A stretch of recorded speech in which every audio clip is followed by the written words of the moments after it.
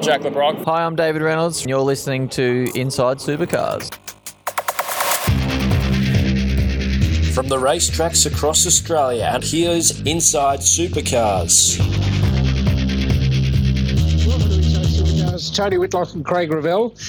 Another week of cars not on track and us not on the streets. And Craig, it's a slow news time, but we've got the Super 2 calendar out last Friday. Anything else you're aware of around the world of motorsport? Well, it's sad to see, but Will Davison is appearing to be a target of a road rage incident. So that's terrible for Will, on top of the news that he'd lost his drive. Also, that Van Giersbergen is back in Australia and in quarantine ahead of the June, as we are in June now, the June return of the series. So that's great news. He's following the government procedures for forced quarantine since his return. So he will be back in his own simulator.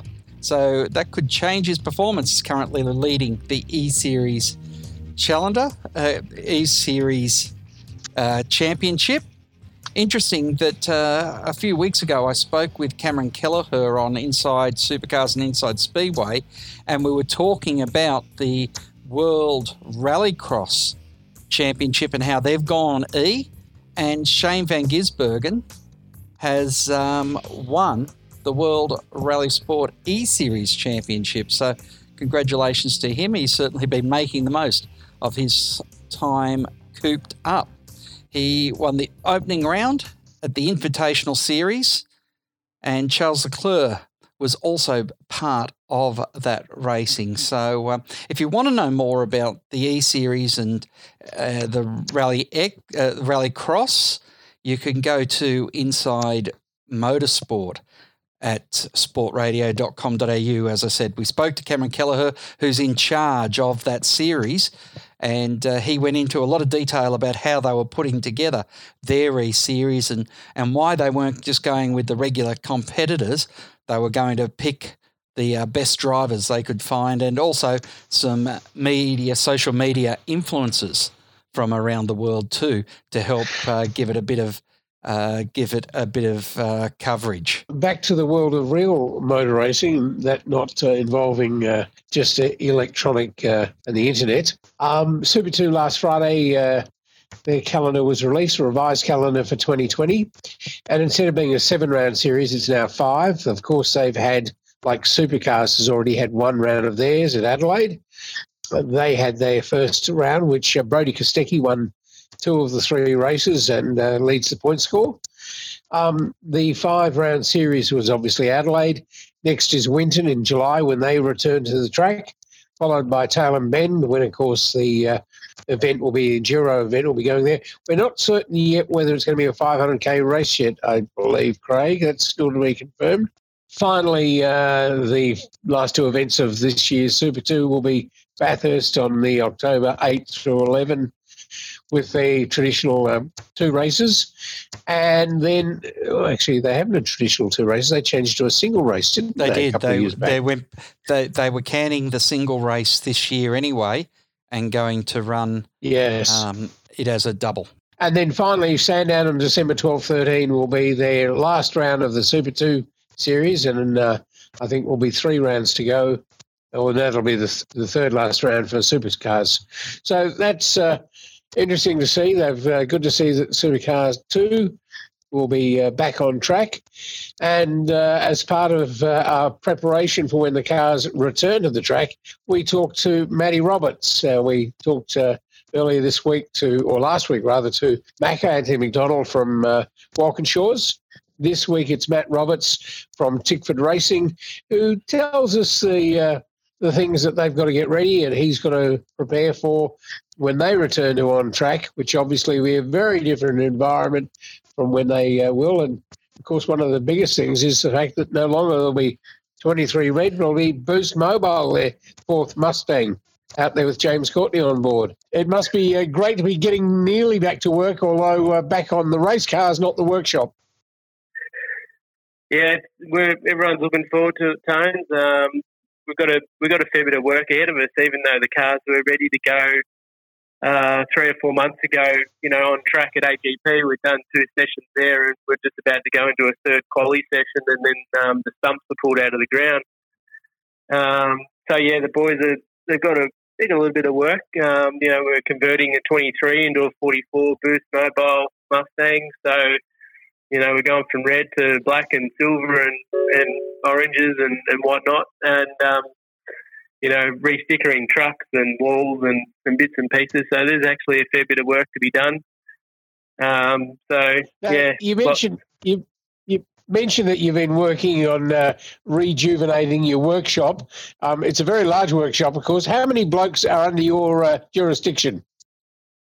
We've got about 55 in the workshop. So, yeah, it's been a long time coming, probably 10 plus years overdue for a bit of a remodel and a rebirth. So we took the opportunity and, Rod and Tim just sort of gave us the go-ahead, and we sort of went ahead and we started with the floors and it just grew from there. We ended up putting, partition walls and build rooms and went right through the workshop, and it's actually come up a treat, moved hoists and new benches and whatnot. Kept quite a few of the guys very busy in this period, so it's been good for those guys as well to be able to keep working through. Because after talking to quite a few guys, because we had quite a few on JobKeeper, it's actually good for the mind to be working, believe it or not. So those guys have been thankful for working through this period.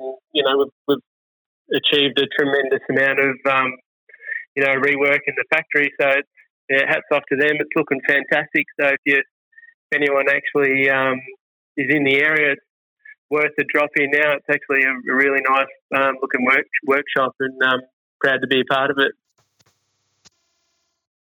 Well, I certainly will look forward to doing that. As you know, over the years, I have many times dropped into your Broadmeadows Campbellfield workshop. How many blokes have sort of been working through? Obviously, you've been a restricted staff, but to get this sort of work done. Yeah, at the start we had about a half dozen working, and we sort of, as we got into it, more and more jobs appeared. So we called upon another half dozen. So we've had about a dozen total working through. So it's been good for those guys. Just to get them into work. We haven't been working on the cars.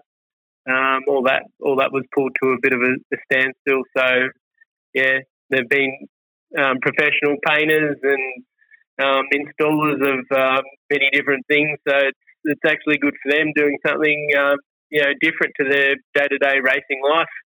Were any of the guys moved over to the Tickford car business and doing some of the upgrades on the Raptors and Mustangs and those sorts of things, or was it either rejig the shop or off on JobKeeper and homeschooling? Yeah, no, Tickford Autos, as everyone would know, the economy has slowed right up everywhere you look. So we haven't had to diverse our guys into the automotive side, although they have actually been quite busy during the period, believe it or not. So they had there was a week or two where they didn't have much, and then all of a sudden it just started to ramp up for them. They're fully equipped. They've got, 3 or 4 guys on the floor, all the marketing team behind Andy Gilbert and whatnot. So, yeah, they're self-sufficient now. They don't tend to call on the race team a whole lot. We do a little bit for them. When it comes to the engineering side, we do offer them assistance then. But they've got some big projects coming on, pretty exciting too, some collaborations. So, our guys have just been solely workshop renos, and the remaining guys have been on JobKeeper. So that's been fortunate for that. Yeah, a lot of teams have talked to us about what would have likely happened if that JobKeeper didn't come about. It could have really hurt not only the motorsport industry, but it really could have caused chaos right across all types of industries in Australia. You just got to look at the the unemployment rate's going to probably grow further from here. Like you say, thankfully, JobKeeper's sustained a lot of the impact. It hasn't taken the full brunt of it. Don't get me wrong. There's going to be some, it's not just us, but other teams are going to have to make some hard calls, in the coming months, just to see where sponsors lay. No one still really knows what the full effect is going to be. So we're only just at the beginning, really, even though we're 3 months into it. So there's still a long road ahead. We were talking the other day at work. This is a 12-month to 2-year road before we're sort of back to some sort of normality and stronger workforce. So put on the vest and just knuckle down and just grind through it, really. So now that you are given a restart date and there is some certainty around the first part of the return, what's the workshop look like? How are you managing to still maintain the 4.5 metres, to maintain all the things that are required in the Victorian situation, whilst getting everything ready to go to Sydney Motorsport Park? Yeah, fortunately, that's been high on our agenda the last 2 to 3 weeks. We've been laying out the workshop. Where we're going to be doing split, tea breaks and lunch breaks and start times and finish times. Just because we are such a large team, we need to diverse and split. Engineering group, they'll have a different start time and a different morning tea time and lunch to. So the core mechanic group, car guys call it, or same too with the machine shop and fabrication, composites and etc. So we're fortunate. We've got a large workshop. We've maximised the ruling for the amount of people in each room. So we've set up different rest areas so we can have more people in other areas and be able to take a break. So it's going to be challenging. We've actually called on Richo. He's been working on, Steve Richards has been working on a hand sanitising company. So we've got some hand sanitizer automated ones, and we've put them throughout the workshop. So we'll uphold the sanitary part of the cleanliness and hopefully everyone maintains that, because it's going to be so important, because no one team can afford to have anyone come down with the virus, because it'll just shut us down. So yeah, we're going to be hopefully back to full speed in the coming week. We'll slowly start to bring everyone back now. Everyone's still off at the moment. In the coming fortnight, we'll see a lot of our workforce return. So we've got everything in place, and hopefully everyone can follow the guidelines and correct protocols. Interesting to hear Steve Richards is back at home in his he's in his old hunting ground.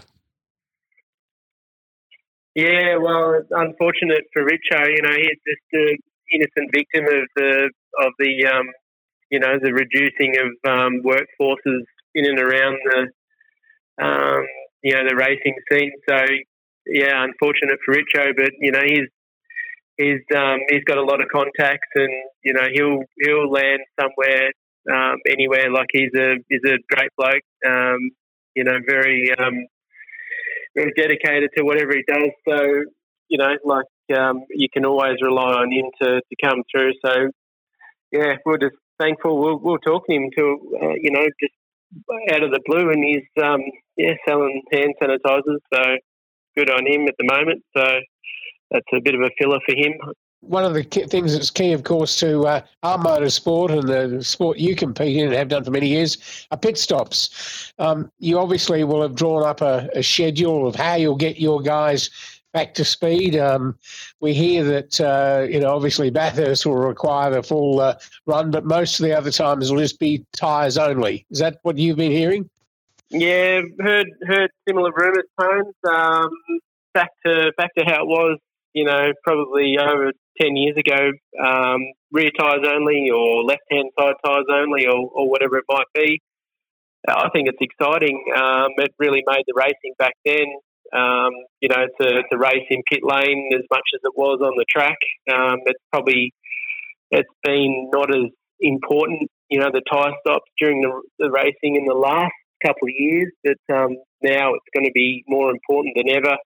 The pressure's on the driver to stop on the marks, and that was, that's top of the priority when we get back to racing. The guys haven't picked up a pit stop gun for the last 3.5 months, so we'll get into some rigorous training and get them throwing the wheels and slinging the guns. So that everyone's looking forward to it. It's a good change. Supercars really need to, hats off to them for making the change. It needed to happen, and I think it's good for the sport too. All these changes that they're coming up with, so exciting times ahead. Indeed. How many guys will likely be in the pit stop? I mean, will it remain a 4-gun pit stop, or will it go back to 2 guns, do you think?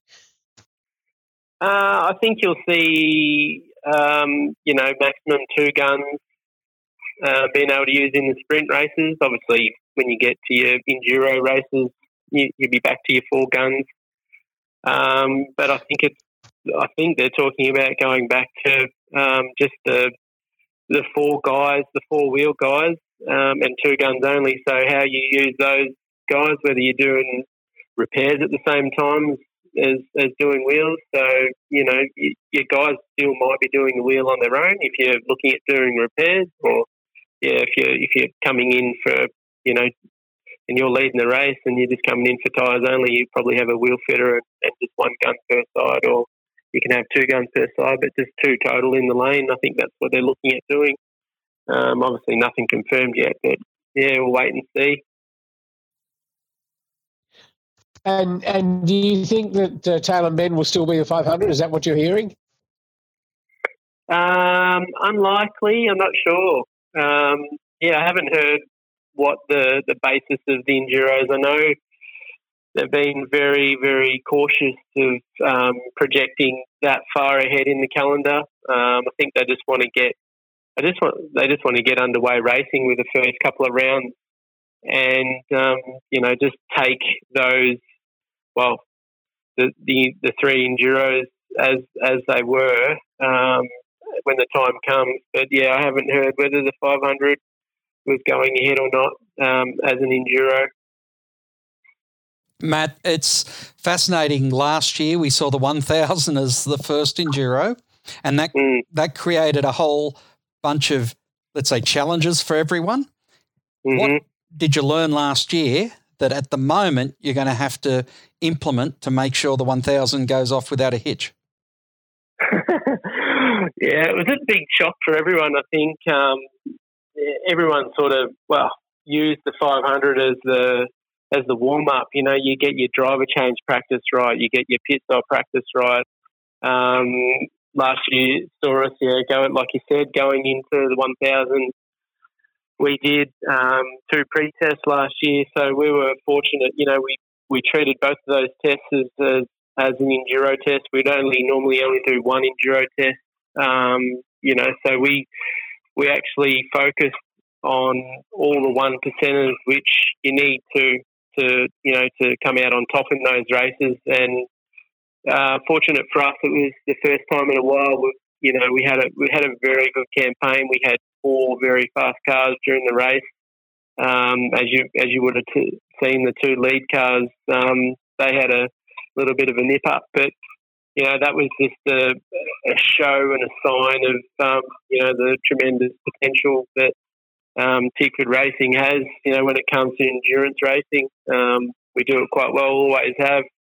Back even looking back at the Lowndes Seaton days, we quite often podiums at all those endurance races. So we're very methodical in the way we go in our approach to those big races. Everyone takes it very seriously, and just years and years of practice on those 1%ers, because they're the ones that count. And Matt, do you think you'll get a test day prior to Sydney Motorsport Park? Negative. We tried to. Right. We tried to get that one across the line, but they sort of laughed it off, and it's a testing ban right up until SMP. So P1 will be our first hit out, which at the end of the day, look, we've been doing this a long time.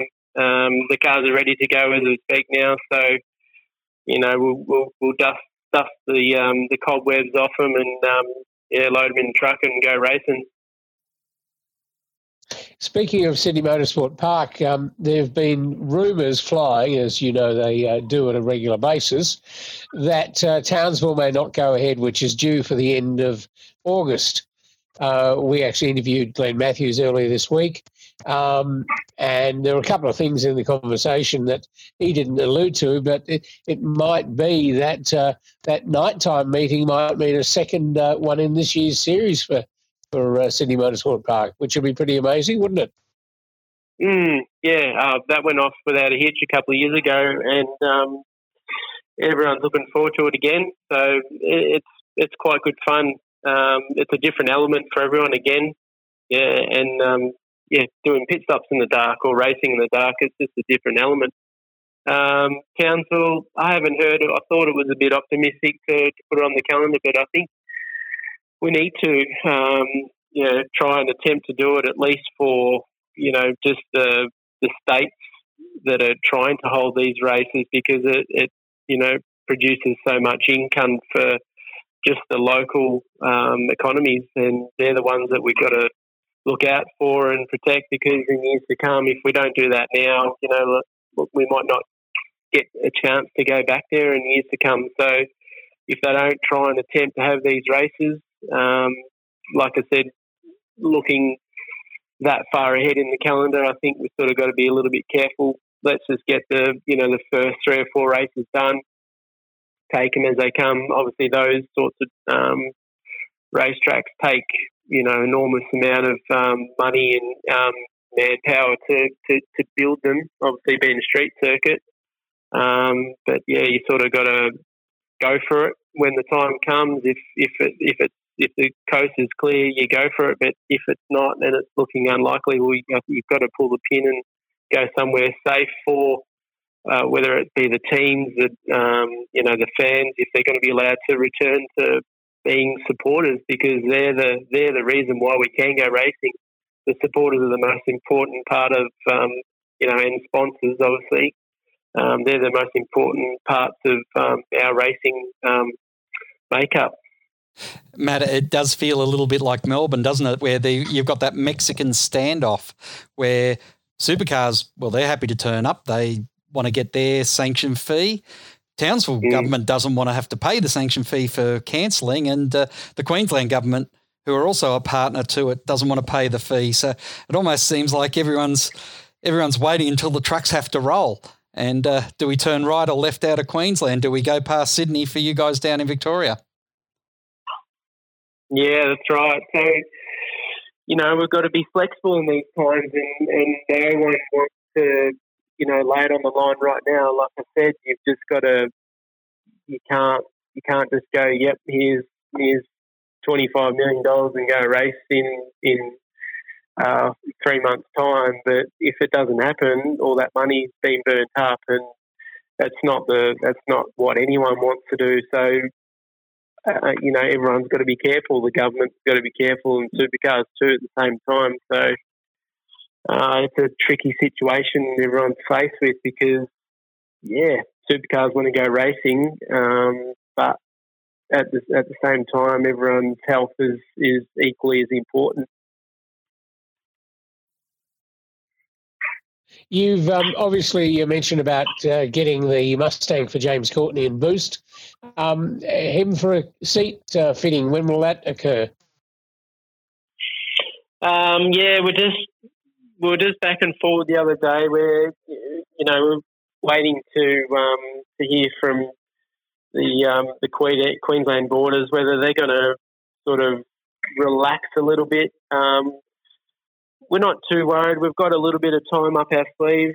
We're obviously not going to have a test day to iron out any fitment issues, but fortunately his previous race seat, done by Racetech in New Zealand, they've got an injected moulded platform that we're going to use. So that'll certainly save us a lot of time in fitment. Fortunately for us, controlled chassis means we can just plug in the pedal box and steering column in his previous setup, whether it's his Walkinshaw setup or what he had at Techno. So fitment, I'm not too worried about. Probably what I'm more concerned about is how he goes for setup, because he's not going to have a lot of time. He's going to have practice session, maybe 2 practice sessions before he goes straight to qualifying. So yeah, he'll have minimal time to get his head around what our car needs, what it does, how it behaves. Everything is a lot to take in an hour and a half. Fortunately, he's been around long enough, so he shouldn't take too long to get up to speed. Obviously, the car's come out of the box proven quick this year. Wilbur's been in the top 5 every session since the Bend test. Had a strong Clipsal, and he was on for a good show at AGP. Top 4 or top 3 in quali 1 and 2. So the car and the crew already there for him. James just has to pick up where Will left, and just take his time, get into it. Results will come. We've just got to be patient and wait for everyone to gel, because incoming with him is going to take time. Brendan would be one of the linchpins in that same crew, car, everything. So James will be jumping in there with him.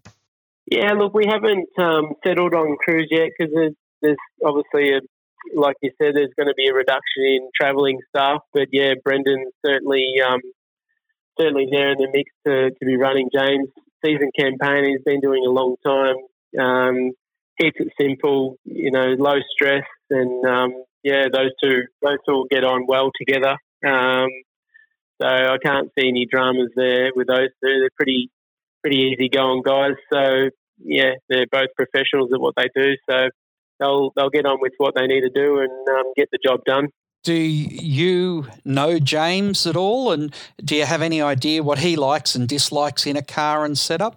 No, I've never worked with James. He almost came across in 2014 when Charlie was a customer of ours, but unfortunately, no, I've never had the chance to work with him.